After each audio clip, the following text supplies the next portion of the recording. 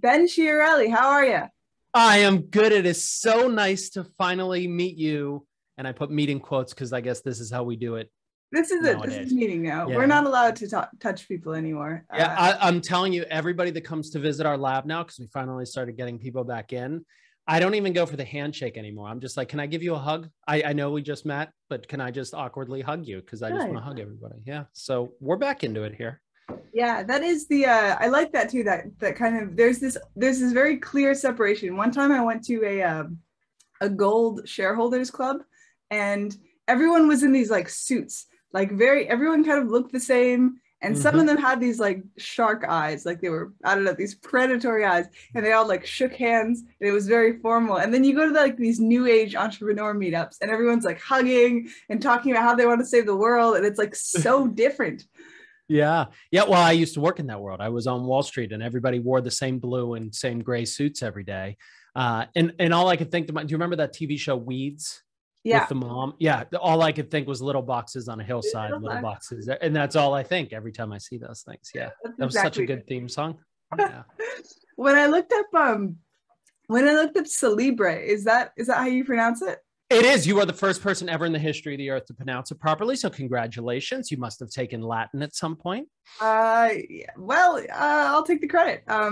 I when I first looked it up, it directed me to a Hollywood plastic surgery company. That's the branding we're going for, baby. That's exactly right. Yep. But we're really riding those coattails. That I think they're 1L instead of 2, but yeah. What else? I got that.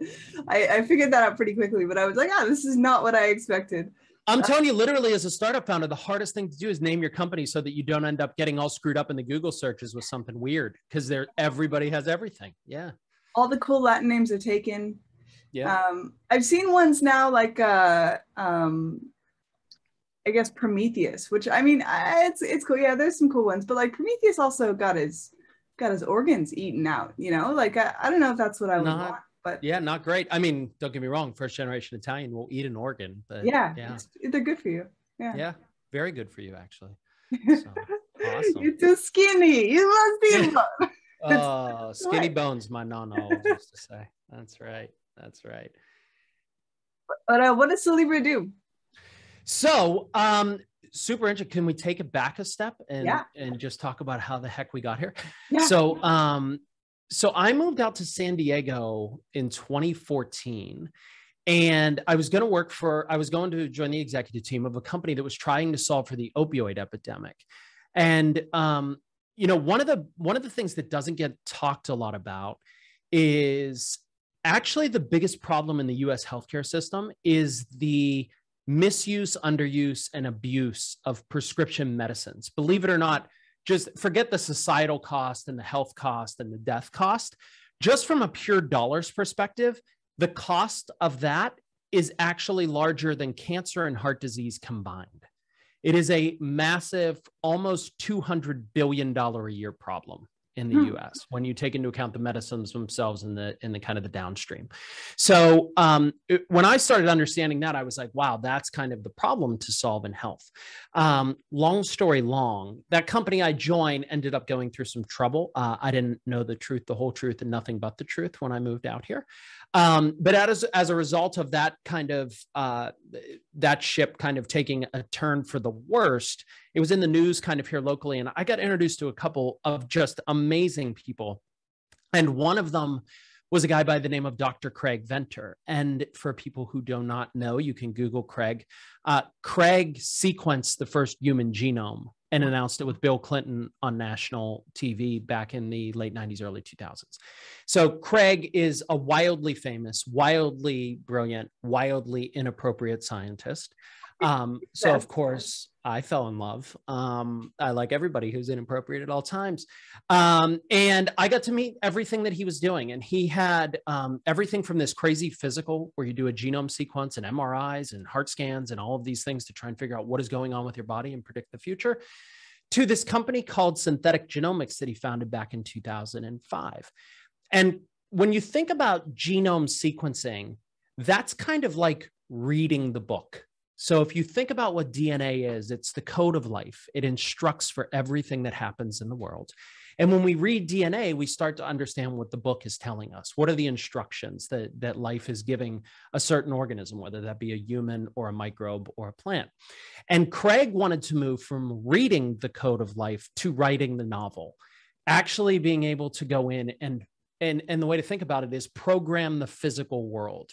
Instead of programming a computer, program cells and program biology to do really neat things, right?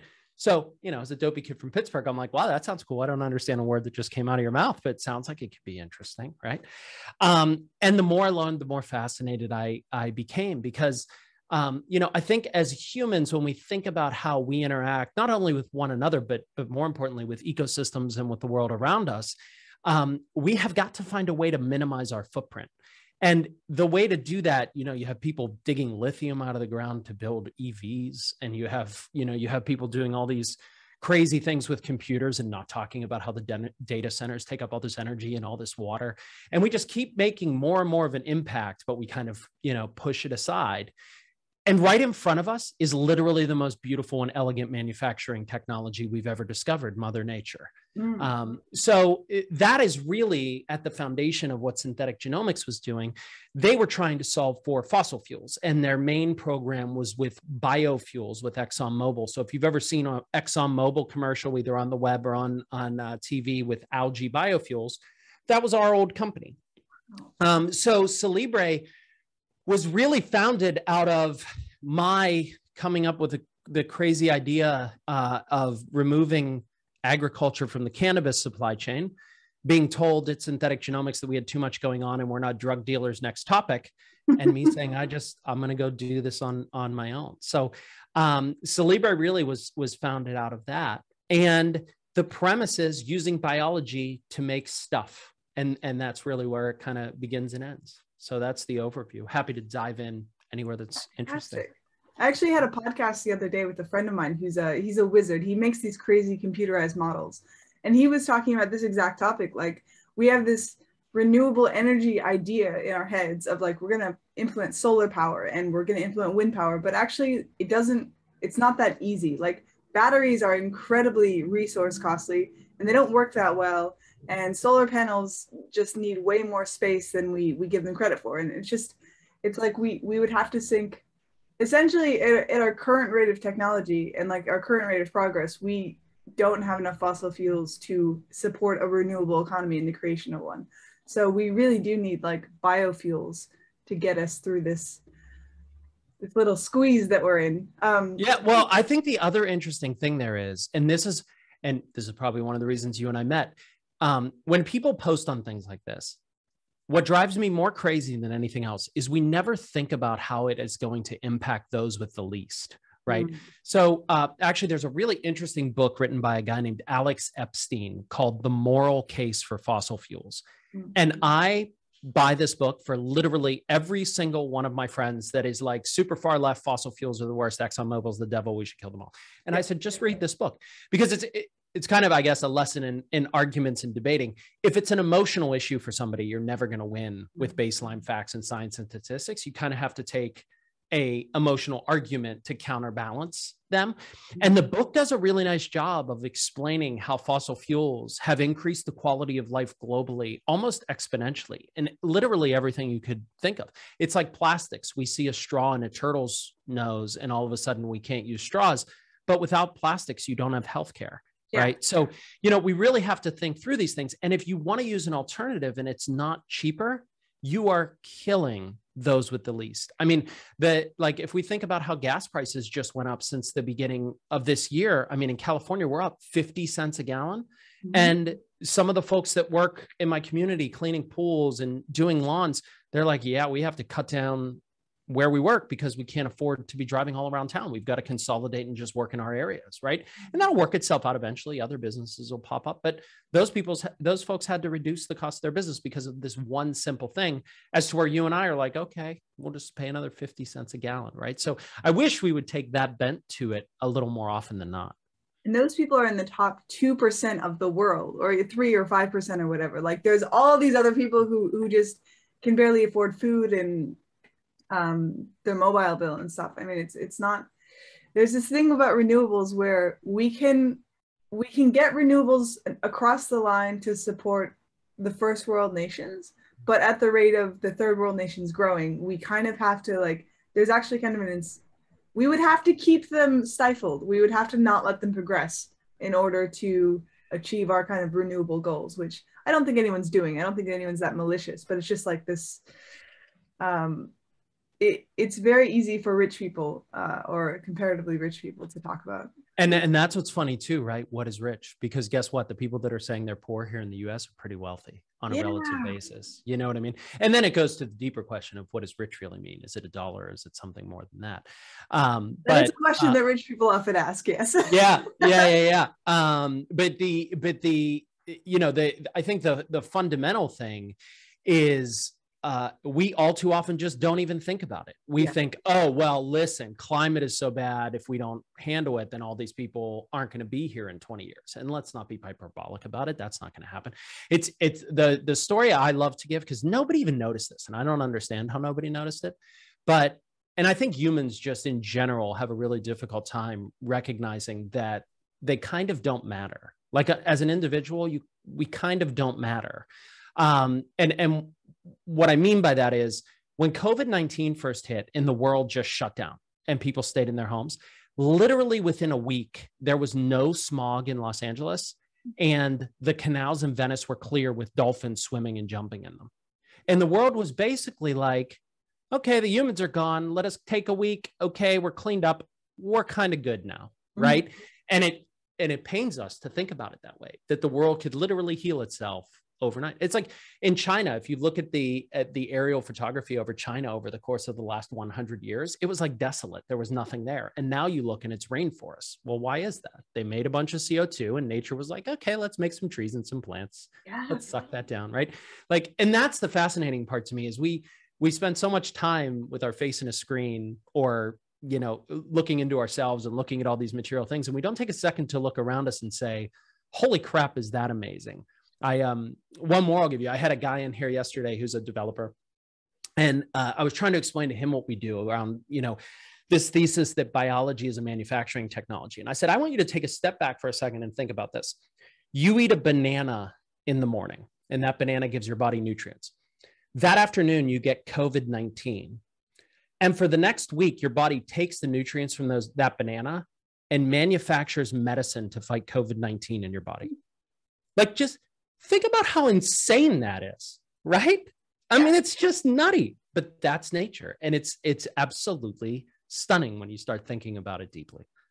It's perfect. I mean, it's not perfect. Nothing's perfect, but it's so intricate in ways that we can't imagine. I did this meditation course for a while. It's called the Finder's Course. And the idea is that there are all these people in life who are really happy and they're just, we don't know why. Well, we kind of know why. But most people kind of have this sadness or this anxiety in their stomach, and finders are like always in a really good mood, and they're just random pieces of the population. Like they're not all part of a religion or whatever. And some of them are just kind of dickheads. Like they're not all nice or enlightened or whatever. And there's this meditation course where you can kind of become a finder if you want. And part of it is just like, there's this one exercise that I still do, and it's looking around the room and looking at the most mundane things and appreciating the deep beauty. It's like it's all a work of art made by God for you and gifted to you. And so like the way the light bounces off the walls and creates these tiny differences in color it's like a masterpiece. And just like the body, I mean, I can appreciate my body as this engineering marvel that no human has ever come close to creating. And it's yeah, I think that's really helped me in terms of just appreciating the natural beauty. 100%.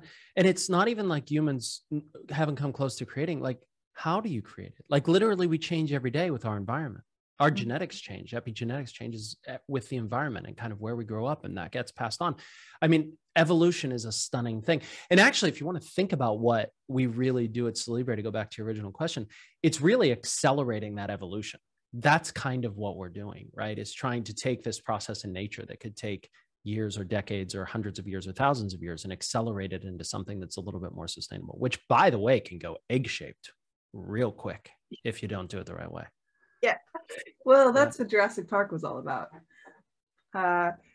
Such a good movie. But actually, there's a real life Jurassic Park. Have you heard about, do you know what a gene drive is? No. So you should Google this. Gene drive, Gene, drive, like a hard drive, or driving a car, driving a golf ball. Effectively, what you can do is you can engineer the DNA of something, put it out into nature, and have it impact the DNA of everything else in nature. So there's a company that's actually doing this with mosquitoes, where they can engineer a mosquito, put it out into the population in Florida, and poof, all of the mosquitoes are gone. Yeah. That's scary. So at the same time, kind of awesome, because who likes mosquitoes? But then my point is always like, well, do we really know why mosquitoes are here? They probably have a purpose. And even though we don't truly understand the depth of it, probably a reason for it. So like, these are kind of the scary sides of it, where people have good intentions and, want to do interesting things, but I don't think we know nearly enough. Another thing that humans are bad at admitting that we don't know. I don't think we should be getting rid of mosquitoes. I've always thought this, like, I mean, it would be cool if we could put a gene drive in to make them not carry malaria or something like that. But I mean, they probably have a purpose in the ecosystem. I mean, we know frogs eat them. We know a lot of animals eat them. It would be, I mean, it's just like in Australia, which is where I live, they had all the sugar cane. And so they introduced there were these cane beetles on the sugar cane. And so what they did was they put a cane beetle on a table, and then they got this, I think it was a Brazilian cane toad on the table, and the cane toad ate the cane beetle. So they were like, perfect. So they introduced all these cane toads into Australia, and it turns out that these cane toads are giant fat shits, and the cane beetles are all the way up here, and they can't eat them. They don't eat them. And they're also highly poisonous. Nothing can eat the cane toads. And so all they've done is they've bred, and they're fucking everywhere now. Like, Northern Australia, they're cut. You walk out in your backyard and there's cane toads. And the worst part is they're not even scared of you. They barely move. All they do is sit there and wait to get hit by cars. They're the worst. And then, and now it's like, there's this idea of like, we don't think of the after on effects. We think of the first series of effects, but we don't think of like the second and third series of effects that might happen. Yeah. Back to our original of, we hurt poor people every single time we do something, right? Because we're thinking about those initial kind of primary reactions. We're not thinking about the secondary and tertiary ramifications. But I'm super happy that Australia has more of something that's poisonous. That's great. Yeah, we really literally, I don't know how you live there. Everything wants to kill you. I could never do it. I went to Hawaii a little while back, and actually they had a similar problem because the Spaniards, the island of Kauai, they brought chickens, and literally, like, you're laying on the beach and you're just surrounded by chickens within 5 minutes. There's wild chickens everywhere on Kauai. But I met a guy who was marrying a young lady from Australia, and he was like, I'm scared to death. He was like, on Hawaii, nothing bothers you. He's like, the worst thing that could happen is like a coconut falls out of the tree and hits you in the head. He was like, I was going to the bathroom, a little too much information, but there was a spider on the wall, and I went to get a paper towel to kill the spider. And my fiance was like, yeah, don't touch that. That's the second most poisonous spider on the island. And I was like, what the heck? He goes, I was just hanging out with that thing for 5 minutes while I was in the bathroom, for crying out loud. So I don't know how you do it. I couldn't live there. They mostly leave you alone. Yeah. They mostly leave you alone. I mean, you go for bushwalks, and like, I mean, my partner's family owns a farm, and like an alpaca farm, and then there's just these like crazy snakes that you see sometimes, and they're like, oh, you're like, oh, that one could kill you if it bit you. I mean, people don't die very much, but I mean, you might lose a leg. You'll get to the hospital in time. But listen, you are not killing me. I live in San Diego, Southern California, so like surfing is a big thing here, and some of my friends have tried to get me into surfing. One, I'm too unathletic. I'd tear an ACL in like 4 seconds. But secondly, I've seen Shark Week. Like, I understand the statistics, but like, I'm just not doing it. I won't even go in a swimming pool if there's too many leaves. Like, if I'm in an aquatic environment, I need to know what's going on around me. And Australia's too scary for me. Yeah, the shark attack statistics are interesting because they talk about like, 6 people in the world, but it's like, okay, but how many of those people are surfing? And now how many of those people are surfing every single day? Like that's when it narrows down. Yeah. I'm sure every surfer who's like hardcore kind of knows someone. I don't know. I don't really know. Yeah. That for sure. I'm not doing it. I won't even go close to the beach, to be honest with you. I've seen Sharknado too. You just never know. There's something about cars that seem so harmless. Like, you're piloting this missile going 80 miles an hour, or not 80, I was thinking 80 kilometers, like 100 kilometers an hour down the road. And if you hit a tree, you're instantly dead. But a shark, it looks terrifying. It has these teeth and it just has these eyes, and cars don't have those. Maybe like they're at a gold convention or something. Those sharks. That's right. Exactly the same. Now I won't be invited to future gold conventions, but that's fine because they were terrible. It was worst. I don't know. You might want to be involved in it, given where the world is going. I feel like that's the only thing that's going to be worth anything in a couple of years. Yeah, I bought some gold. Yeah, because Warren Buffett bought some gold, and I was like, oh, that seems like a good investment. I mean, I personally think the economy is going to go to shit in like I don't know how long, but I'm kind of shorting the economy somewhat by. Here's the issue: it's all relative. So you would have to, if everybody's crapping the bed, then everybody really can't crap the bed, right? I mean, it's all kind of relative. You have to have some countries doing better, some countries doing worse. Mm-hmm. And I think we're all kind of a shit show. Mm-hmm. I don't see anybody really doing it the right way, except for maybe some small European countries, but everybody else is just printing money, shutting people down. It's nutty. It's nutty. The whole thing is crazy. I just want to move to a farm in Montana and be done with it. I think once I'm done with this whole thing. You might find a really cheap farm pretty soon. Yeah, maybe. Who knows? Find some half-price deals. There you go. With all the foreclosures. But who knows? So Cellibre, what do you make exactly? Like what? Yeah. So let me tell you. Yeah, let me tell you how this works. It's very, very interesting. So first, food technology is like the most interesting space right now. And actually, I'm going to plug a friend's book because it's right here. My friend Jack Abobo wrote this book called Why Smart People Make Bad Food Choices. And it's kind of on the psychology of food, but it's also really, it's like a really great look into how human beings think across a variety of issues, but it's kind of focused around food, but you can pull out tidbits. And a lot of people don't know this, but food labeling is one of the strangest things on the planet. Like why we label food certain ways literally depends on the production process. And there are multiple production processes that can be labeled natural, organic, vegan, kosher, et cetera, et cetera, et cetera. So in where we ended up taking the technology to found Cellibre, and this is not the basis of our company, it's just the first app. So really, if you take a step back and you think about, and I'll get back to the labeling thing in a second. If you think about biology as a manufacturing technology, which is kind of where we started, your body makes medicines for COVID, the flowers outside make beautiful fragrances and beautiful colors. Think about a cell as like a manufacturing facility. It's like a building. And in that building, there are a bunch of assembly lines. And all of those assembly lines take nutrients and then turn those nutrients into stuff. So the flower is taking nutrients from the soil, water, sunlight, and manufacturing colors and fragrances. And every single cell on the planet does this. So we came across this crazy industry called cannabis. And I'll be honest, I had to go get a coffee before we started this because caffeine is my only vice. I don't drink wine. I don't smoke anything. I'm just not, that's not my phenotype anymore. And I just, don't do it. So I was a little trepidatious, but I started studying the plant. And here in San Diego, we actually had the world's foremost therapeutic company that had the world's first FDA approved cannabis derived medicine for childhood seizures called GW Pharmaceuticals. Mm-hmm. And I got introduced to their executive team and I got to go look at all their data. What were they studying this plant for? What were they doing? And I came out of that meeting and I called my partner in crime, Spiros, our CTO. And I said, Spiros, holy shit, the stoners were right. This plant cures everything. I can't believe what I just looked at. They had data, everything from what you would expect, pain, anxiety, but also data in diabetes and data in glioblastoma, the most deadly form of brain cancer. Yeah. And I was just stunned.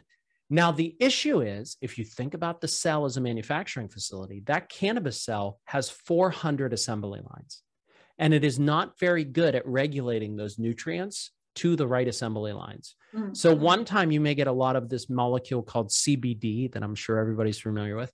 And then another time you might get a lot of this molecule called limonene, which is this interesting terpenoid. And then the next time you may get a lot of this molecule called THC that's going to get you a little bit loopy and euphoric, right? And there's 400 of these chemicals in the cannabis plant and it's never the same. So we said to ourselves, Do we think smoking a plant into your lungs is the best way to consume this medicine? I'm going to go with no. I think the tobacco industry has done a fine job of telling us smoking plants into your lungs isn't good. So can we consume it in different ways? And I think the answer is yes. We're seeing beverages, patches, you know, even consuming into your lung, vape pens, pills, all kinds of different form factors. So what we do at Cellibre is we take that cannabis cell and we go in and I say, okay, I want the assembly line just for CBD, and I pop it out of the cannabis plant and we move it over to a cell like yeast. So think about a brewery, like any brewery that you've ever been in. And we put out that assembly line in a yeast cell, and then we feed that yeast sugar water in a big fermentation tank, like any brewery you've ever been in. But instead of beer coming out the back end, comes pure natural CBD from sugar. So we remove the need for the plant completely from the supply chain. And what's cool about this is literally almost everything. So number one, back to the food labeling. Believe it or not, if you go and read what constitutes a natural label, in there it says a fermented product using yeast. So our products, even though we never touch a plant, will be labeled natural. And if you've seen these products like Beyond Meat and Impossible Burgers, these plant-based meat products, they use pea protein. And in their process of turning that pea protein into a meat substitute, they have a ton of byproduct. And in that byproduct is sugar. And they use organic peas. So believe it or not, I could feed my cells the waste streams from an Impossible Burger, and my products will be labeled organic. And we never touch a plant. And this is the crazy way that food labeling works. So people are like, oh, Ben, you're making synthetic cannabinoids and those are terrible. And I say, no. We're going to be labeled natural, vegan, kosher, organic, right? And a good proxy for this is our CSO actually developed the cell that was the version 1.0 cell for a big ingredient company to make fish oil, actually 1/2 of it DHA. So if you take DHA in anything, your milk, your vitamins, a fish oil tablet, more than likely it didn't come from fish. It came from a vat in the middle of Iowa from a fermented algae. So this is the way a ton of ingredients are made, and people don't even know about it. But where you really start to get into the cool implications of it is when you start looking at the business side of the equation. So to grow a cannabis plant takes somewhere between 3 and 4 months, sometimes shorter if you use some new technologies, and then you harvest the plant. And like I said, what that plant produces is all over the place. The THC content is never the same. The CBD content is never the same. The chemistry in that plant is always different. Which is why if you have like THC on, if the label says like it's 25% THC, you can guess it's like within 10%. You know, it could be 15. It's not 35, but like you don't really know. The labels it's pretty bad, and that's a great point. Before I go to the rest of it, do we really think when we have federal legalization that regulators are going to be okay with that? Like if Jack Daniels said, hey, our alcohol is somewhere between 15% and 23% by volume, have at it. Like, is that going to go well? I don't think so, right? Like it's going to end badly, to your point on the scary cars getting scarier. So, you know, I think that's a really big one. And we make things precise. We only take the CBD assembly line. So our cells only make CBD. They don't make anything else. And we can do it for all 400 chemicals. So we basically deconstruct the plant into its individual components and then allow brands and innovators to recombine them in whatever constitution they want. So the labeling is a really, really important one. The consistency is a really, really important one. But the big one is cost. And right now, if you wanted to get CBD isolate, hemp is free in the United States. We had a bunch of farmers who are going out of business because they switched to hemp. So you could get CBD isolate as low as $300 or $400 a kilogram, per kilogram of CBD isolate. That's probably going to work its way back up to like $1,000 over the course of the next 18 months. But any other molecule sells for anywhere between $5,000 and $75,000 a kilogram. So if you think about, back to our original statement of, are you thinking about the people with the least? Do you think the coal miner or the person who worked on the auto manufacturing facility can afford a $100 bottle of CBD or a $50 bottle of CBD? Like, no way. And that cost is just way too expensive. So when we scale our technology, we will be able to drive the cost of any of these molecules, not just CBD, but an interesting one like CBN, which is used for sleep and currently costs $10,000 a kilogram, or one like THCV, which has been shown to be helpful in diabetes and in appetite suppression. That one sells for $50,000, $50,000 a kilogram. We'll be able to make them all for less than $100 a kilo at scale. And then, you know, one of the things we talked a little bit about sustainability, and I get a lot of founders who come to me with their sustainability idea, and here's what I'm going to do to save the planet. And what I always tell them is like, okay, that's a great idea. How do you get it to market to actually make a difference? Like, you could have a very sustainable idea, but unless you have a product that is being consumed, that is replacing something that is worse, your impact on the environment is effectively zero. So you've got to be better, you've got to be cheaper, you've got to be more convenient, or some combination of those things, right? So here we're more convenient because instead of 4 months to grow a plant, our fermentations are every 6 days. So we can scale up and down very, very quickly for all of our customers. Number two, we're cheaper by 1/10 to a 1,000th of the cost of what it would cost to get you these things from the plant.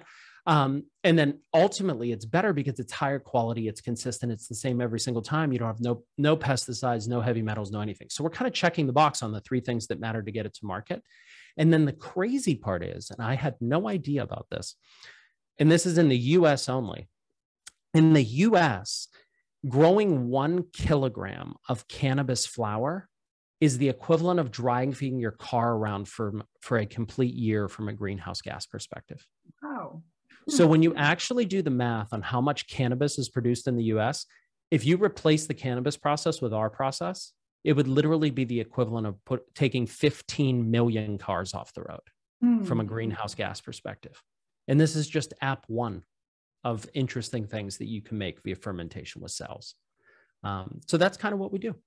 And why? Incredible. I've dreamt of the day that something like this would happen, because I used to make those little oil like CO2 cartridges. So like I don't know, I think people are really scared of them right now because a bunch of people have lung issues, but those lung issues are because people put like vitamin E oil in the, anyway, it's not.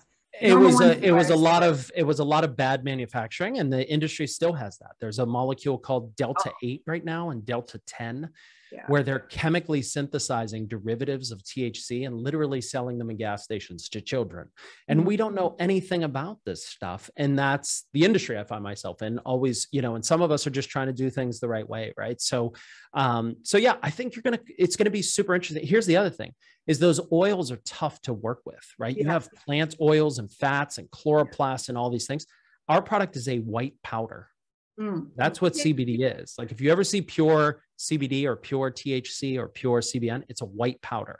And then you can formulate that in a whole host of different reasons, including those pens, by the way. Yeah. Oh no, I always wondered, you know, I was looking up back in the day, like a few years ago when I was working on this, like whether I could get like THCV and then put it into the oil. But obviously it was I was a little ahead of my time, but what I do wonder is, I mean, what really worries me about like current technology, and I guess we're kind of in this like weird Wild West stage of cannabis, is like, I saw so many flavors that people would use, like pineapple flavor for your oil. And then you would look at it and it would say, don't heat up past a certain point, which you are definitely heating it up past a certain point.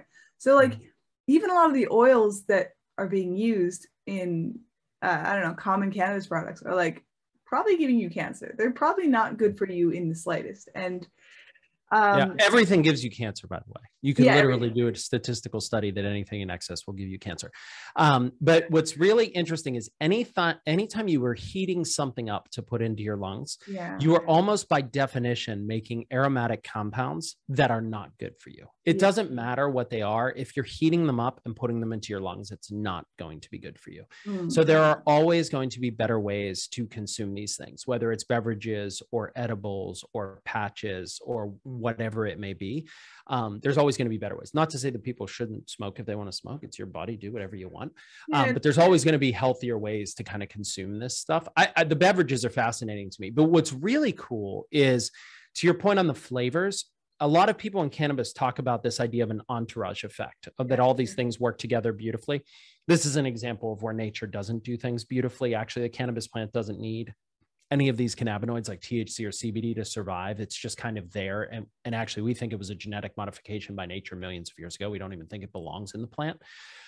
But what's really fascinating is, number one, the entourage effect is nonsense, because it just makes things at such varying concentrations that there's no way that different chemistry is providing you the same efficacy. We really don't understand what works together well and what doesn't work together well. Yeah. We do know that there's some synergy, but we don't really understand it fully.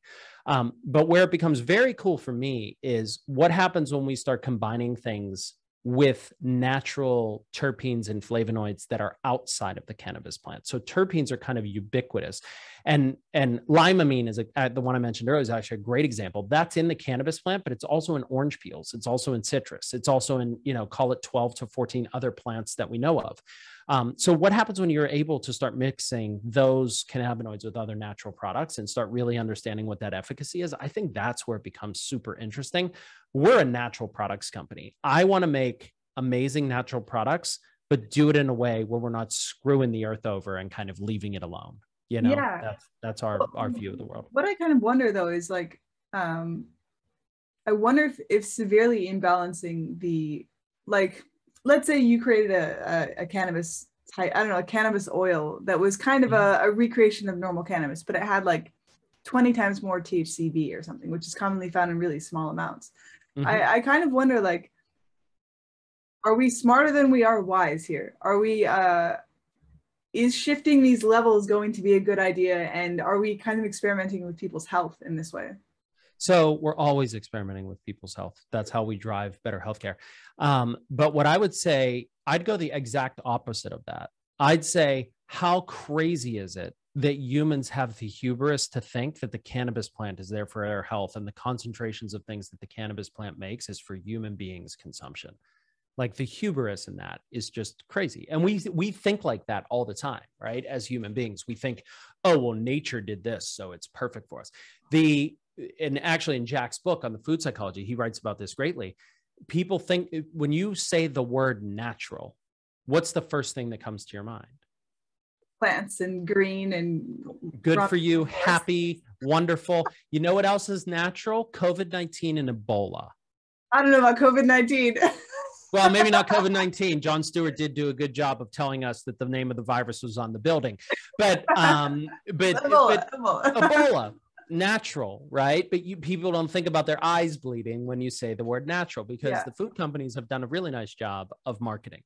But so, okay, just strawmanning or just steelmanning the other side, trying to at least. The ones that killed us, we didn't keep breeding, and so we know that we probably created a cannabis plant that was at least somewhat, or at least wasn't killing us actively. And I'm not saying if you increase THCV, it's going to kill you immediately or anything like that, but we kind of did choose what was better for us, for our goals. Ooh, wow. For our goals. There, you got the statement right there. Yeah. If you go look at the history of cannabis, so first of all, I don't know about Australia, but in the United States, if you did a genome sequence of the cannabis that's here in the United States, 70 to 90% of it is one plant, one genus that has been bred an infinite number of times to create all these strains. They're all from the same plant, and they've all been bred. And they've been bred to do what? Get you high. Get you high and increase THC.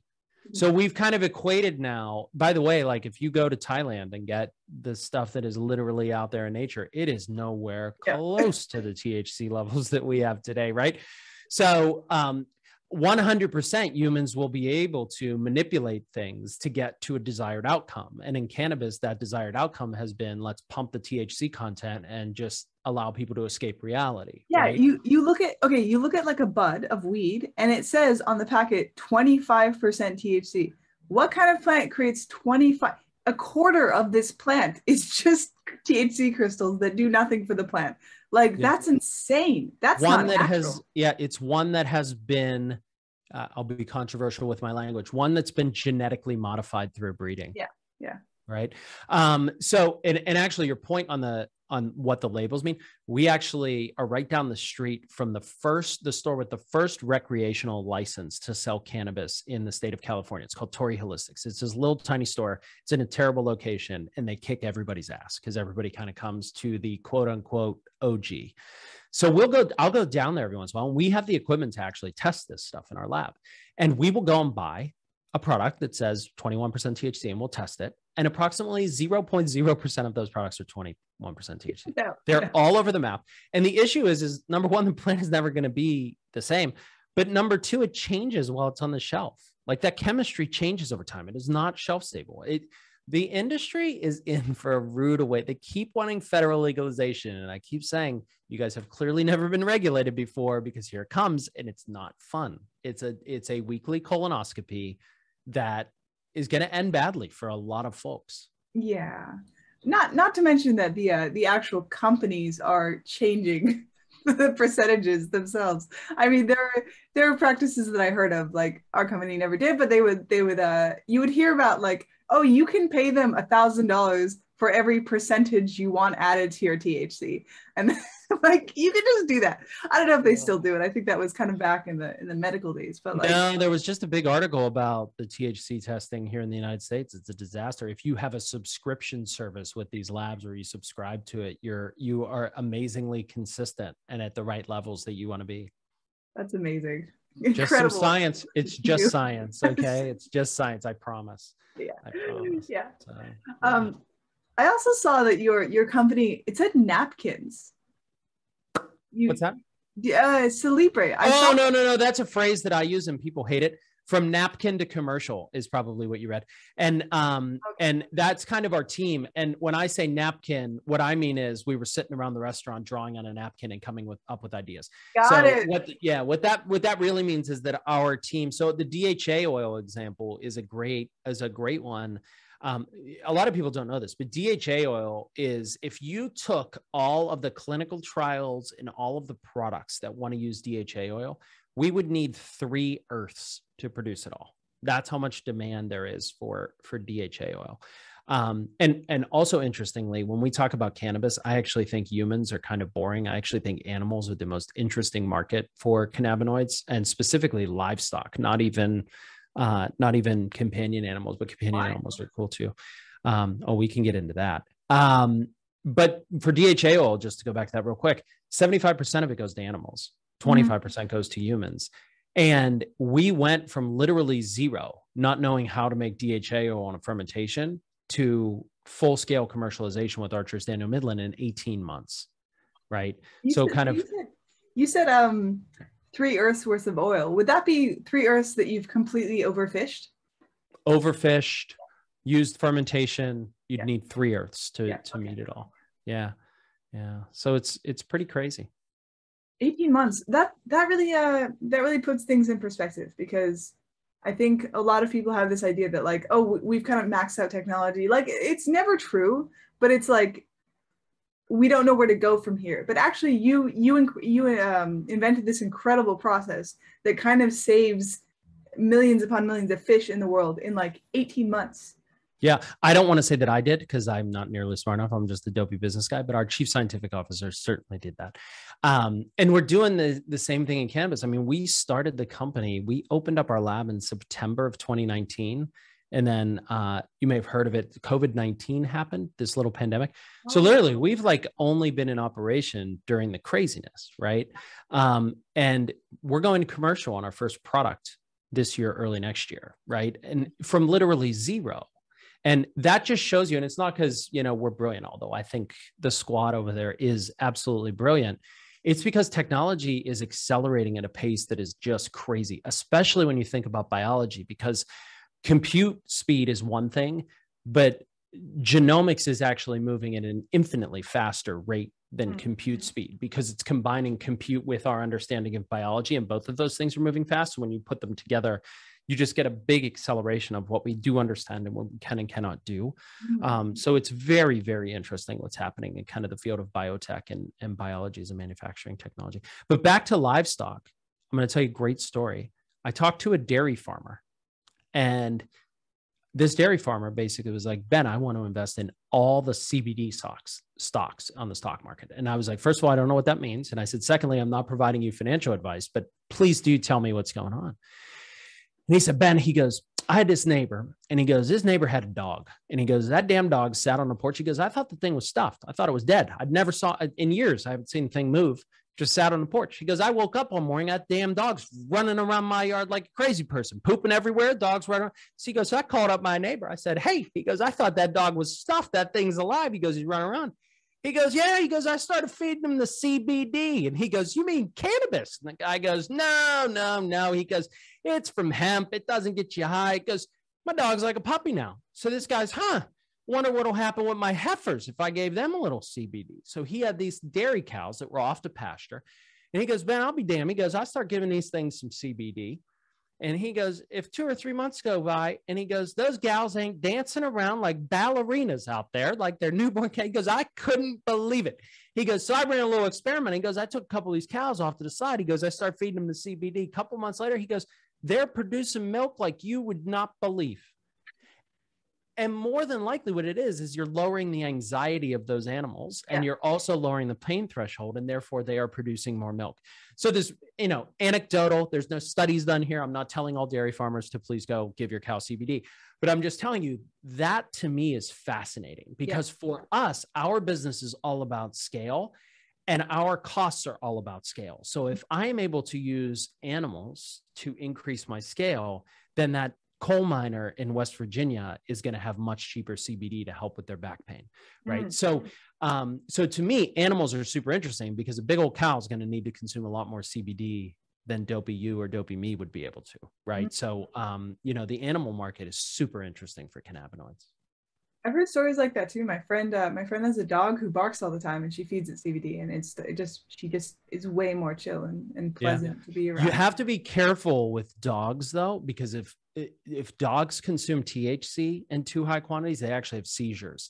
So this goes back to the consistency problem is when we talk to the large animal health companies, like the big pet food producers, they basically said, we won't touch anything from the plant because we cannot have trace amounts of those other cannabinoids in there because these animals metabolize them very differently than humans, and it can be pretty harmful. So that's another reason we're excited is we literally are only taking the assembly line for CBD. So we have no risk of making these other things, especially for, markets like animal health where that's important. Incredible. What stage is your company in right now? Are you still asking for funding, or so we are right now actually about to close on a Series A. We're going to raise, I think, an $8 million Series A. May go a little bit above that. We'll see.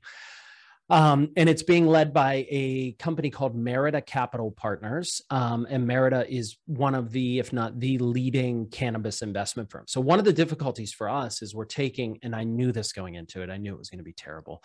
I'm envious of all these people who can raise money really quickly from investors because they're not taking what is probably the world's most sophisticated science and then pairing it something that's literally illegal everywhere. So we're pretty constrained on kind of who we can talk to. So we're super excited to have Merida along board. They're brilliant. They push us really hard. They're great partners, amazing communicators. I mean, came to us and were like, let's do the deal terms together. Like, we want you guys to be happy. I mean, it was just a fantastic process. So we're currently raising that Series A. Documents just got done this week on all the legal mumbo jumbo. So we're hopeful to close that by the end of August and then get rocking and rolling. So we're at our Series A. Not many Series A biotechs are going commercial, but we should go commercial off of this raise. Peter Thiel talks about the world of atoms and bits. And have you read 0 to 1? Yeah. It's right there. Good. It's fantastic.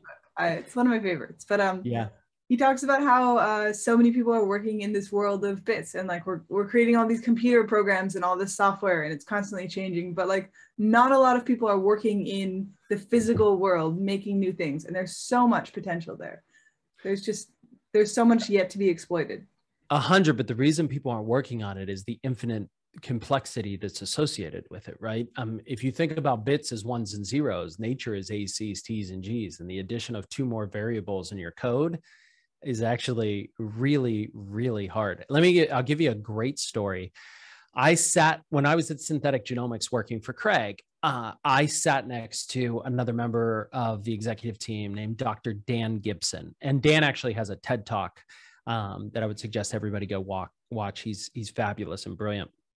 And Dan worked on something called the synthetic cell, where they basically just took a cell with no genome and base pair by base pair wrote a genome synthetically, popped it in the cell, and then booted it up like a computer and created the first ever synthetic life form. The cell divided, it thrived, it lived. And if you think about what life is, right? Life is survival and procreation. Those are the two things we're all trying to do while we're here. You could say all the rest of it, but those are the two, right? And this cell was able to both live and procreate. So it was the first ever synthetic life form. They did that in 2005, big Nature paper, amazing science. Then I won't ask you how old you are, but I will date 27. You by asking you, you're how old? 27, and I'm 60. 27? My gosh. You're not going to remember this, but other people may remember this. Back in the day when we had these computers that were big old things with big screens and the monitors weren't this thin, we had to do something called defragging your computer. Oh yeah. So if you go and Google it, you'll see what this does. You like defrag your computer and it gets rid of all the crap that your computer doesn't need, like all this cached memory stuff that you didn't need. And then it kind of puts everything together that works together so your computer can access it more quickly, right? So Dan actually defragged that synthetic cell. He took out all of the things that were not required for survival and procreation, and he minimized it and got rid of the junk. And then he put all the things that function together, right, in that cell. So he defragged it. They did this work in 2010, and they called it the minimal cell. And their belief was that this was the minimal viable product for life, that this was the simplest that a critter could get. Wow. Guess how much of that genome we understood and knew what it did? No idea. 10%. Half of it. And Dan literally built it from scratch. So he built it from scratch and only could understand what half of it did. And how would you build something that if you don't understand how it works? So you just take, you take from nature. You look at all these sequences of these organisms and you kind of see what is working across all of these, right? Kind of what is the minimal viable product? It's a lot of iteration. I mean, that's a really, really, really, really kind of basic research. And the thesis behind it, by the way, there was a business case for it. The business case was if we come to this minimal cell, we can then use all of the excess hard drive or the excess capacity in that cell to literally program it to make CBD or to make DHA oil or to make fuels and use this one basis, right? That was the thesis. Doesn't really work that way in real life, but that was kind of the basic science business rationale for it. But you kind of look at nature and you say, okay, here's a bacteria, here's a bacteria, here's a bacteria. Oh, they all have this stuff in common, so that must be required. And then you start taking things out, right? To say, okay, no way, maybe we really don't need that. But what's fascinating to me is that little critter, we only knew what half of it meant. And now all of a sudden, we think we're smart enough to sequence a human genome and understand disease, right? Like, no way. We don't have a clue what's going on out here, right?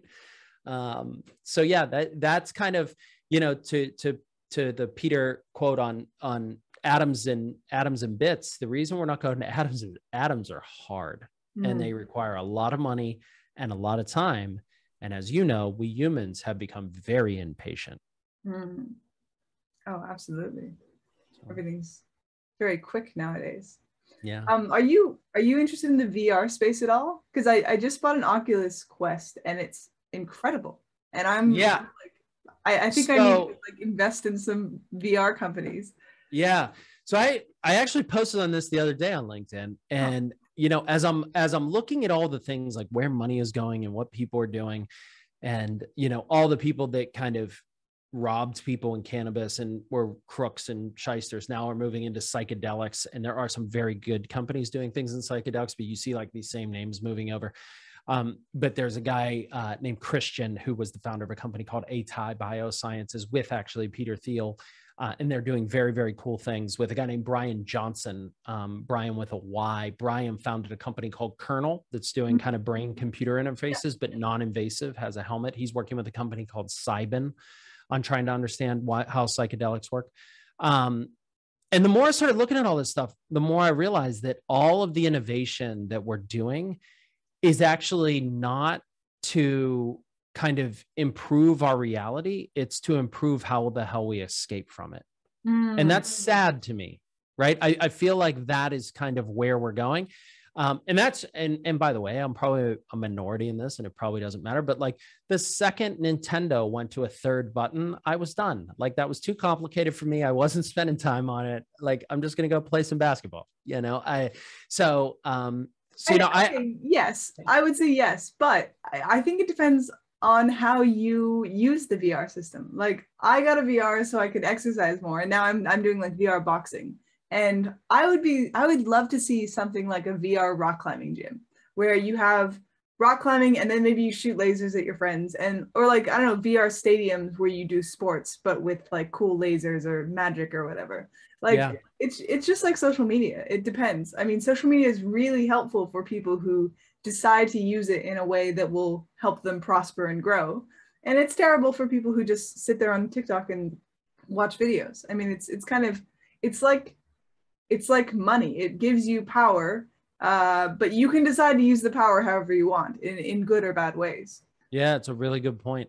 I talked to my buddy, a guy named Mark Weinstein, who's now unfortunately most famous for the Fire Festival and the Netflix documentary.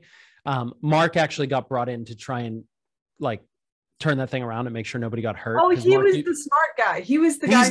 He's the adorably handsome guy with the hair bun. Yeah. Was he the guy who was like, we don't have enough toilets? And then the owner was like, I only want to hear good news. Yeah, well, Mark got brought in because Mark used to run a thing called 90s Fest here in the United States. It was like a 90s conference. Sold it, did pretty well on it. But he got a call from somebody and they're like, hey, this Fire Festival, do you know about it? Mark's like, yeah, I got my ticket. Like Mark's a Burning Man all the time, Summit LA. Like he's going to all that stuff all the time. He's very trendy. And he was like, yeah, of course I'm coming to Fire. And they were like, any chance you could get here sooner? Because it's a bit of a shit show and we need somebody who knows what the hell they're doing. And it didn't come across in the Netflix special, but he said, Ben, the second I landed, I was like, holy shit, how do we turn the planes around? Like people are going to get severely hurt. Like this is a mess. And he spent his entire time trying to like charter planes and charter boats to get people the F off the island. Oh, good. The entire time. Right. And he, he's very into all this technology stuff. He had to give me an education on these NFT things. Cause I'm just like, God almighty. Oh, yeah. How are you spending money on this? But I was talking to him the other day and he said to me, like, you're always like responsive to people. And when people ask you for things, you're always doing it. And like, he's like, I don't understand how you find the time. Like you're supposed to be running a business. Like, how are you responding to people?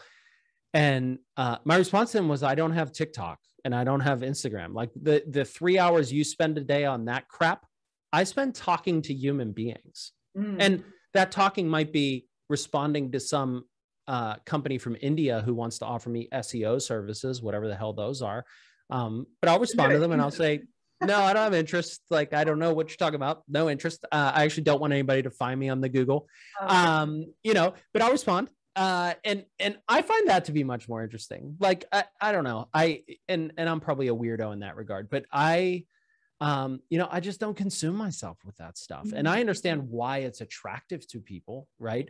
I think it comes back to actually something you said earlier, where there are these people that just have kind of an innate happiness to them. And I also think you mentioned the meditation. I think just life can cause that to happen, right? I lost a brother in 2001. And I always wasn't a happy-go-lucky person, but that kind of kicked me in the hind end to say, you have a legacy to leave for your father's name. You're eventually going to have kids to leave a legacy for their name. Life can literally end in a second. Like, what are you upset about? Like, why are you stressing? What's the big deal? Like, literally, what's the worst thing that could happen to you? And it's not death, right? Like, in any situation. So I would say I was never the happiest person. I'm probably a miserable person. I was a goofball when I was a kid. But now I just really don't stress about those things. And I think because of that, I have no interest in kind of escaping the reality. Like, this is fun for me, right? Yeah. Whatever it might be. So. Wow.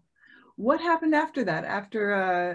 after 2001? What kind of trajectory did you go on in your life? Yeah, so I graduated undergrad with a 2.7 grade point average. I was a terrible student. I spent most of my time, I went to undergrad at Case Western Reserve University in a city called Cleveland, Ohio.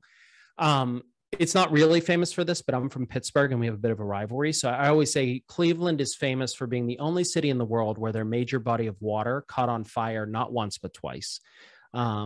It's a crap hole. It's gotten really nice. Sorry, Cleveland. I hate Cleveland. Yeah. It's a crap hole. Everybody there is an Ohio State Buckeyes fan. And I became a Michigan fan who's their rival completely out of spite. That's how I make my best decisions, I feel. Yeah, you went there. Yeah. Yeah. I just went straight there. So I literally, when my brother passed away, first and foremost, shout out to like the most amazing friends in undergrad.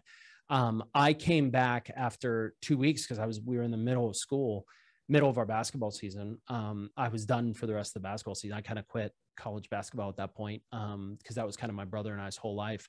But when I came back, my dorm room was clean. All of my laundry was done. Literally every subject had the homework done, the assignments done, the reading done, notes on everything.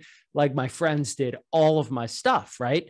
And clearly it wasn't mine because it was done correctly and neatly. Like it was very well done. And like, I'm going to turn this in and nobody's going to give a shit. But from there, it was really hard. It was a hard 2 years. I did the escape from reality thing, right? I was playing basketball in the hood, only white kid there, down in East Cleveland, 4 hours a day. I wasn't going to class. I wasn't doing anything. I just had no interest, right? I was just trying to get through the education because number one, I was an engineering major and I knew sitting in front of a computer doing engineering, probably not going to be my bailiwick. But number two, I just kind of wanted to get through it and be done with it. And it wasn't until I kind of moved back home, got into the real world, started spending, more time with family that I realized, I'm now an only child and it's my job to kind of carry on the legacy. And that kind of kicked me in the hind end a little bit. And then I went to graduate school and, graduated with close to a 4.0 in graduate school. Not because I was smarter than everybody there. I was probably the dumbest kid at Carnegie Mellon, but, just worked my hind end off because, it wasn't for me. It wasn't about me anymore. So I think that's kind of what drove me in that direction. And then to this point of, we as humans don't really matter, right? Like if I was gone tomorrow, the world would keep turning and nobody would really know the difference. But the only way you can truly, truly make an impact in a really broad sense is either you become a billionaire because you have created something that has improved the quality of life at scale. Like I hate that people are yelling at Jeff Bezos for going into space. Like the dude literally has improved billions of lives at scale, right? Made products cheaper, more accessible, easier to get, blah, blah, blah, blah, blah. Like good for him. Good for him. Let him do whatever the hell he wants from here on out. I don't think I'm going to be Jeff Bezos. So the only way for me to make an impact is to say, can I touch hundreds or thousands of people in a slightly positive way? And whether it's helping them with some little task, or it's introducing them to someone and introducing to people who never may have met had it not been for me. That's kind of where like all of my passion lies. I just love that. And that's how I'm trying to make my little difference. Right. And I think that's all we can do. And they scale, right? There's always a ripple effect. Like you help someone out, you help someone grow. Like when the people around you grow, then everything kind of gets better. It's like, yeah. It's so funny. My friend Jack that wrote the book, the Why Smart People Make Bad Food Choices book. I make intros for him all the time because when people are interested in food, I'm like, you need to talk to Jack A. Bobo. He's the best. And he emails me back and he's like, how the hell do you meet all these people? Like I've introduced him to some pretty famous people. And he was like, how does this dopey kid from Pittsburgh, who is not wealthy, meet all these people? And I was like, Jack, I'll tell you, I am nice to people and I don't ask them for anything ever. Like all these people are being asked for shit all the time. And I'm never going to ask them for anything because I don't want anything from anybody else. Right. But that's pretty cool that you can take like these two people who are super smart, who never would have met each other, and they meet each other and they do cool things together. So that's a good strategy. Be nice to people and never ask them for anything. That's fantastic. Yeah. Yeah. And then when you do ask them for something, believe it or not, they'll actually do it. Yeah. Right. Like if you actually do need them, they'll do something for you. But I'd rather not be in that debt. I'd rather always have a surplus of kind of good karma out there with as many people as I could possibly meet. You seem like I mean, obviously you're kind of a hyper connector too. Like there's always, you know, every one in a few hundred people, there's like that one person who just knows everyone and they're constantly talking. Like my partner Elliot's like that. He's a meditator and he just knows, but he runs like Discord servers and he just is constantly reaching out and talking to people. And it's mostly in the meditation community and stuff like that. But it's like, oh yeah, you're like the place where everyone goes when they want to meet someone. That's cool. Yeah. And I do it to my detriment, by the way. Like and by the way, not on purpose. Like, it's so funny. I'll be pitching Cellibre when I'm out raising a Series A. And like midway through the pitch, I'm talking about 3 other people's companies, not mine. And then I'm connecting the investor to them. I have one family office right now that told us that they would like to write a fairly significant check into us. And I'm hoping they come on board because I really, really like these guys. But they also want to do these other things in the cannabis space. And I'm literally connecting them with, you know, big companies like Ease and small companies here and investors over here. And I'm like, these guys are going to deploy all of their money before like my round is even ready to go. Like, I just realized I'm kind of introducing to everybody. But, you know, it is what it is, right? I told them I would, you know, the relationship is just infinitely more important to me than $1, right? And that's just the way I think we should view everything. But, you know. So, well, one more question I have is, what, like, you're the founder of Cellibre, that's correct? Are you a co-founder? Yeah, whatever. Co-founder. So there's 4 of us. One guy named Scott is our COO, CFO. Scott was actually an analyst of mine when I was on Wall Street. He was the lowly guy at the bottom of the totem pole that did all of the actual work that I subsequently then took credit for. Oh, yeah. So Scott has been with me a long, long time and is a great partner. And then from a scientific perspective, we have Nikki Kayasa, who's our chief scientific officer, literally one of the most brilliant people I've ever met. And equally as brilliant, but a little more, a very, very different way of thinking is our CTO, Spiros Kambarakis. Spiros is Greek. And I'll say this in public. You told me we were going to edit things. Don't edit this. We have one racist policy at Cellibre, and that is we have a maximum capacity of 1 Greek person. There are no more Greeks allowed at the company. So if you're Greek and you're going to apply, don't bother because we are full on the Greeks. Mom has made more baklava than we can eat. We don't need There it is. There it is. I kid, of course. Please don't yell at me. But yeah, so there are 4 of us that are co-founders. We're a pretty big co-founding group. And you know, lucky for us, you know, I was coming from the guy who sequenced the first human genome. And I forgot to mention Craig's co-founder was a guy named Ham Smith, and Ham won a little thing called the Nobel Prize in 1976. Oh, I've heard of those. Yeah. So we needless to say, the scientific organization that we were coming from was pretty darn good. So I kind of got to handpick who we brought with us. And we picked people for both brilliance and culture. Cause, you know, like for instance, during COVID, we, as a co-founders, we sat everybody down and we were like, if this is totally up to you, no one is smart enough to know what the hell's going on right now. If you are anxious, nervous at all, just stay home for a year. We will pay you. Like, we're not going to fire anybody. You do what you need to do. You guys take care of your own families. We will figure it out. And everybody came in every day. And I think a lot of it is because we have a really good coffee machine, as we already discussed before getting on. It's critical. What is your like day-to-day role as the founder? Yeah, God. So it shouldn't be what it is, but you know, one of the big problems, and this is in tech and in biotech, a lot of times companies go way too quickly into scaling up the business side of the equation versus hiring engineers. So Scott and I made a commitment to Nikki and Spiros very early on that we would do all of the bullshit and not hire anybody so that we could literally spend every dollar on science. So we don't have a bookkeeper. We don't have a legal department. We don't have an HR department. We don't have any of that stuff. It's literally Scott and I, and then 12 scientists, PhD level on down. And we are post Series A going to hire 8 or 9 more people, and they're all going to be scientists. So our kind of engineer to business ratio is way kind of skewed toward the science, which is a nightmare for, like, I hate tedious tasks, but like Scott and I have to do the QuickBooks and we have to do all the NDA reviews and like all of those things in partnership with some outside folks. But as the CEO of an early stage company, you really have 2 main objectives. One is to set the culture and directive and kind of be accountable. for what the business is doing. And then two, as I call it, sit in the front of the bus, and anytime the tank needs filled, get out and fill the tank. So right now I'm trying to fill the tank. We need money. We're doing a raise. My job is to fill the tank. And then you just kind of get the hell out of the way and let smart people do smart things. So, that's really what it's all about to me. And, as an example, since day one, we've had an unlimited vacation policy. So we don't have holidays. We don't have vacation days. We don't track you. If life happens, just text somebody, let them know, and do your thing, right? That's a nightmare from a manager's perspective, right? Like you could randomly have half of your lab just out of the office if people take advantage of it.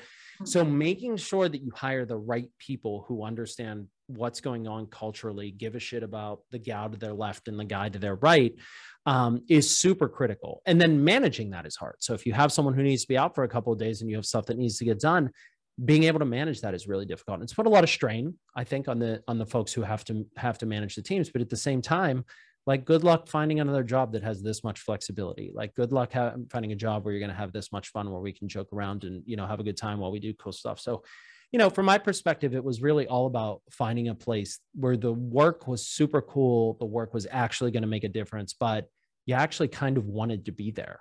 Right? Like driving into the office wasn't it's Monday. It's Monday, time to get back at it. Right? Like Monday's my favorite. I love Mondays.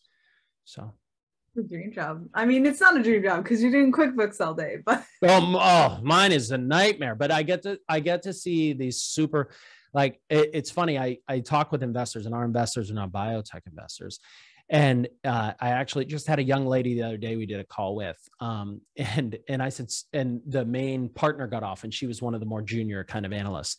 And I said, guys, if you want to hang for a little bit, I'm happy, I give an extra half hour on the end of all these things. I'm happy to chat about, whatever you want to chat about or answer any more questions. And she goes, Ben, I have to say, and she goes, this isn't blowing smoke. She goes, you must have done this a lot because you are really good at explaining this to dumb people, because I think I actually understand what you were just talking about, right?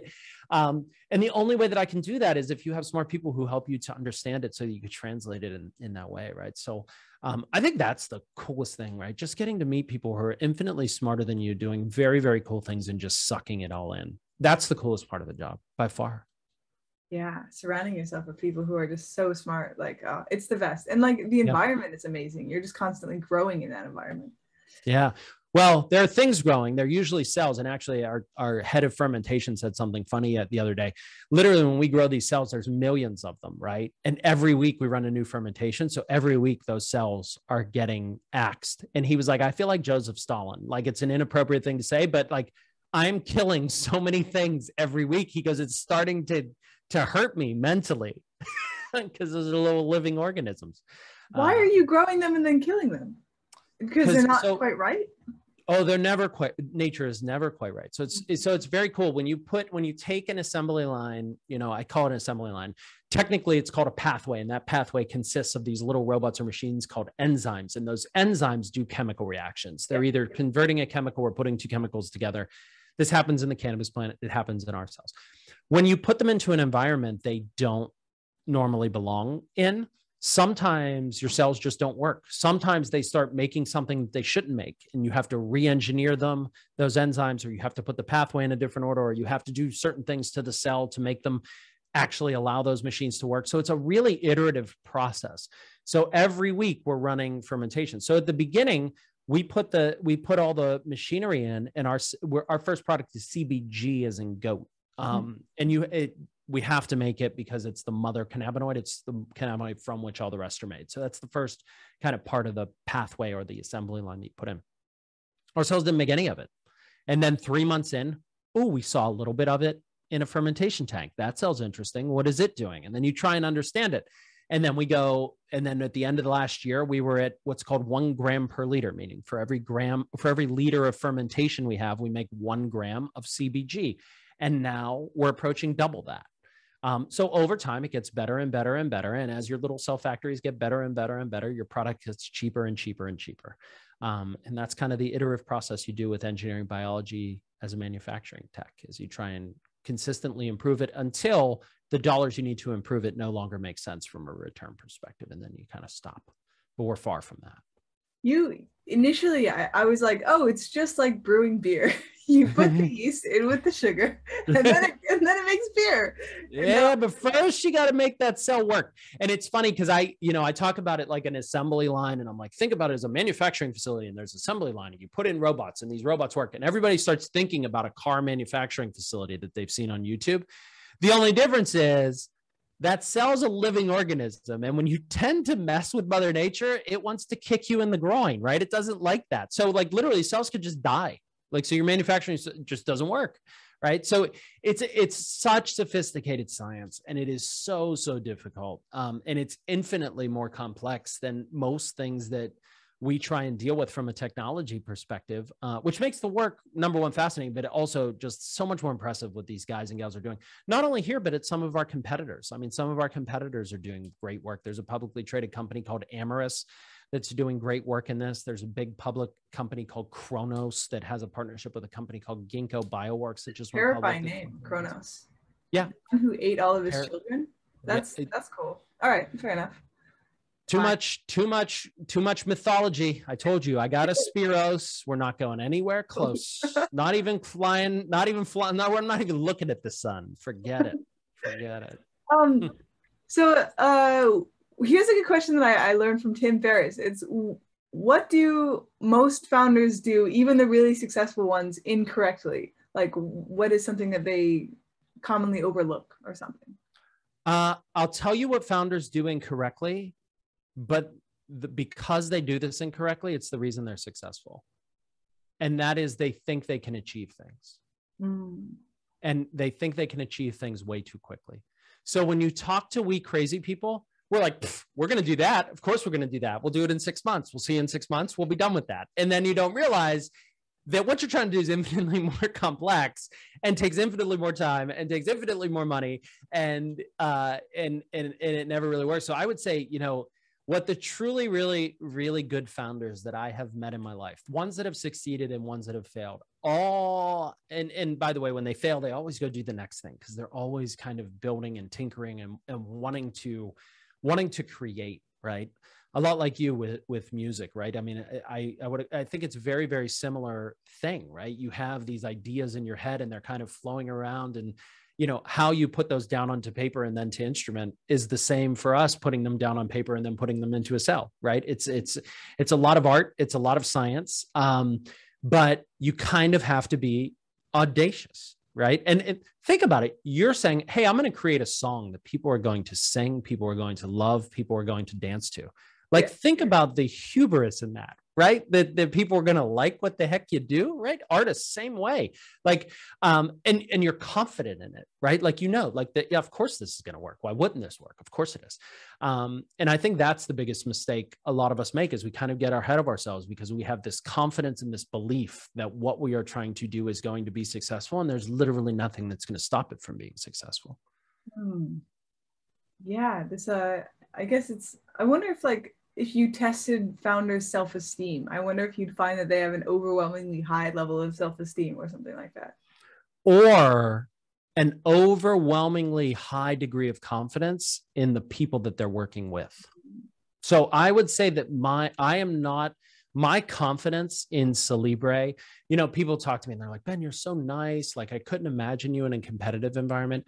I mean, I'll be really nice to my competitor, but like, I'll Terry Tate somebody. And that's a great reference. If you don't know who Terry Tate, the Office linebacker, is, you need to Google immediately after this and then write me an email and thank me later. Okay. But I will form tackle a competitor. I have no problem with that. Like, I'm here to win, right? But my confidence in us winning has literally zero to do with me. It has everything to do with Nikki and Spiros and the teams that they've built, right? So my confidence isn't necessarily confidence in self. It's confidence in team. And I am overwhelmingly confident in kind of what they do every day. So I would say it's probably a mixture of both, right? Wow. And are you the one who I'm assuming that you're the one who primarily goes out and gets funding, because you're just... Yeah, so we came up with this idea and Nikki and Spiros were like, okay, so we're going to quit our jobs. Let's do it. And I was like, guys, we are going to raise money for crazy science in an area that's federally illegal. Like, I don't even know who can give us money, right? Like, so we went all the way to committee. And when you're raising money, there's a process where you go through, you do an initial meeting, and if people think it are interesting, they start digging in and they do diligence around your numbers and around your science and around your approach and all this stuff. And then once you get through all of that, what I always tell people is an investor's job is to say no. They're trying to say no to as many things as possible. And if they don't come up with a reason to say no, that's when you get an investment, right? So when you get through all that and they don't have a reason to say no, you go to something that's called committee, and you go to the committee and you present to the larger partnership. And then after that presentation and that Q&A, and they get to interact with you, the partner basically says, hey, I want to do this deal. Let's talk about why any of you don't think we should do it. We went all the way to committee with one of the top 5 venture capital firms in the world. They were going to write us a very big check, literally with just 13 pages and no team. They were like, so do you guys all work there? I was like, nope, everybody else still has a job. I'm the only one, because we knew it was going to be hard. And they ended up passing, mostly because of headline risk.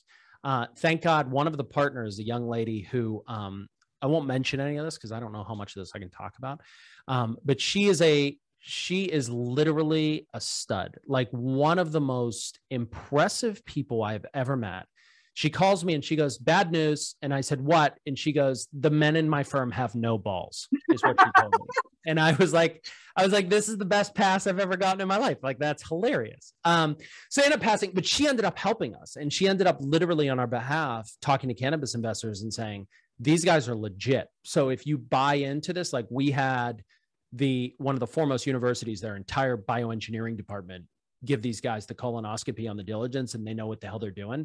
Got our sign off. And literally because of her, we got our seed round done. I don't think any cannabis investors would have given us money. And then from there, it's an execution thing, right? It's, we told you we were going to do X. Did we do X, or did we do X minus 10 or X plus 10? And luckily, Nikki and Spiros are great at what they do. Their teams are awesome. And we've been knocking it out of the park from what we told people we would do, right? So, I did most of the funding, but, these things always seem like, they're so easy. And, oh my God, look at him. He got his thing done and blah, blah, blah. I was unemployed for 19 months trying to get this off the ground. I was 2 months away from being out of money and having to sell my house, right? Back to our earlier conversation, like, big whoop-de-doo, Ben, you have a nice house and like you live in Southern California, like how hard could your life be? Like, that's not a big deal in the grand scheme of humanity and, struggles that other people have. But this shit is not easy. And you have to have kind of you have to have this kind of hubris of course this is going to work. Like, of course we're going to get funding. Like, why would I ever stop? Right. And we got it done. Like, it very easily could have gone the other way, could have very easily gone sideways. But we ended up getting it done. We got our raise done. We have an amazing team, and that was kind of it. So again, my job is to fill up the gas tank, to raise the capital on the back of great data and great science that the team does. And then try and keep the culture a little bit happy, right? Make sure that people actually enjoy being around one another and enjoy being here. And other than that, do some accounting and some legal. That's the gist of it. So that's so important too. Culture. They say employees will leave or stay at a company because of their manager, not necessarily because of the company itself. It's 100% true. I can tell you that every job I've ever left was exactly because of that. It wasn't because of the people I worked with. It wasn't because of the company mission. It wasn't because of anything other than I didn't trust the people who I was reporting into, and I didn't really enjoy them. So that makes it really difficult to go in every day and work your tail off for someone who doesn't seem like they give a shit about what you got going on. Right. And I can tell you that we just genuinely care about people, right? It's not, hey, we want to keep you here, or, hey, we're trying to create this fake culture so we can go on Instagram and talk about how wonderful we are. Like, we don't even do any of that crap. Right. I just genuinely want people to be happy. And, I have people come in here who are like, Ben, I got a job offer from another company. And I'm like, that's awesome. Is it a lot of money? Do you like I'll be a reference. Let me help you. Right. Like, if somebody wanted to leave tomorrow, awesome. Like, who am I? What am I? It's like these non-competes and all these things, like, we have to do them, but like, I'm never going to enforce that crap. Like, human beings should be free to have the path that they want to have. And if you truly give a shit, support the hell out of them. Yeah. Right. And I think that's probably why we haven't lost one person since we started. Like, literally no one has left, because they come in and they're like, oh, what do you think of X, Y, and Z? I'm like, oh, it's great. Go ahead, go for it. Let me be helpful to you. Right. And maybe that's stupid of me, but you know, a person's life is so much bigger than a company or any, you know, quote unquote mission. You know, just try and help that individual find their path to happy, right, as quickly as possible. Yeah. Wow, you're just raking in the good karma. I can see where the success comes from. It's all karma. I think so. Although I don't understand you guys, like the meditation and all that stuff. I could never do it. People are like, Ben, you should meditate. It would be good for you. And I'm like, there's a 0% chance that I don't have the phenotype to be able to turn it off. I'd be scared to death to turn off. I'd never want to turn it off. I love being on. I couldn't do it. I don't meditate that much personally. My partner, he meditates hours a day. I think meditation, I think people meditate sometimes without realizing it. I think you can watch your thoughts in a lot of ways and just kind of watch where your train of thought is going. And that is a form of meditation rather than just like sitting and trying to focus constantly. Interesting. Or just appreciating like living in the moment, like being in the present moment, not like going back into the past and going into the future and all these different thoughts. Like just not having so much of an inner voice and concentrating on the present is a form of meditation. Like there's a million ways to meditate. I don't think it needs to be this prescribed thing. All right, I think I'm going to let you go. I love this. Oh, we talked for a long time, Gal. I know, it just flew by. That was so fun. Yeah. Well, I'm so excited that you and I got to meet each other here. And like I said before we got on today, everybody should be following you because you spit out some real pearls and some real gems. And I find you to be a fascinating and wonderful person. I'm so happy for our random connection. I will never come to Australia because, as we already discussed, I'm scared to death of everything that's there. But if you ever find yourself coming to Southern California, I want you to hit me up so that we can break bread, have a meal, and do some proper intros. And I'll show you what it's like to ferment cannabinoids. I would love to. That sounds amazing. When COVID ends, I'll be there. Awesome. Well, it was so nice. You have an amazing weekend, and thank you so much for doing this. You too.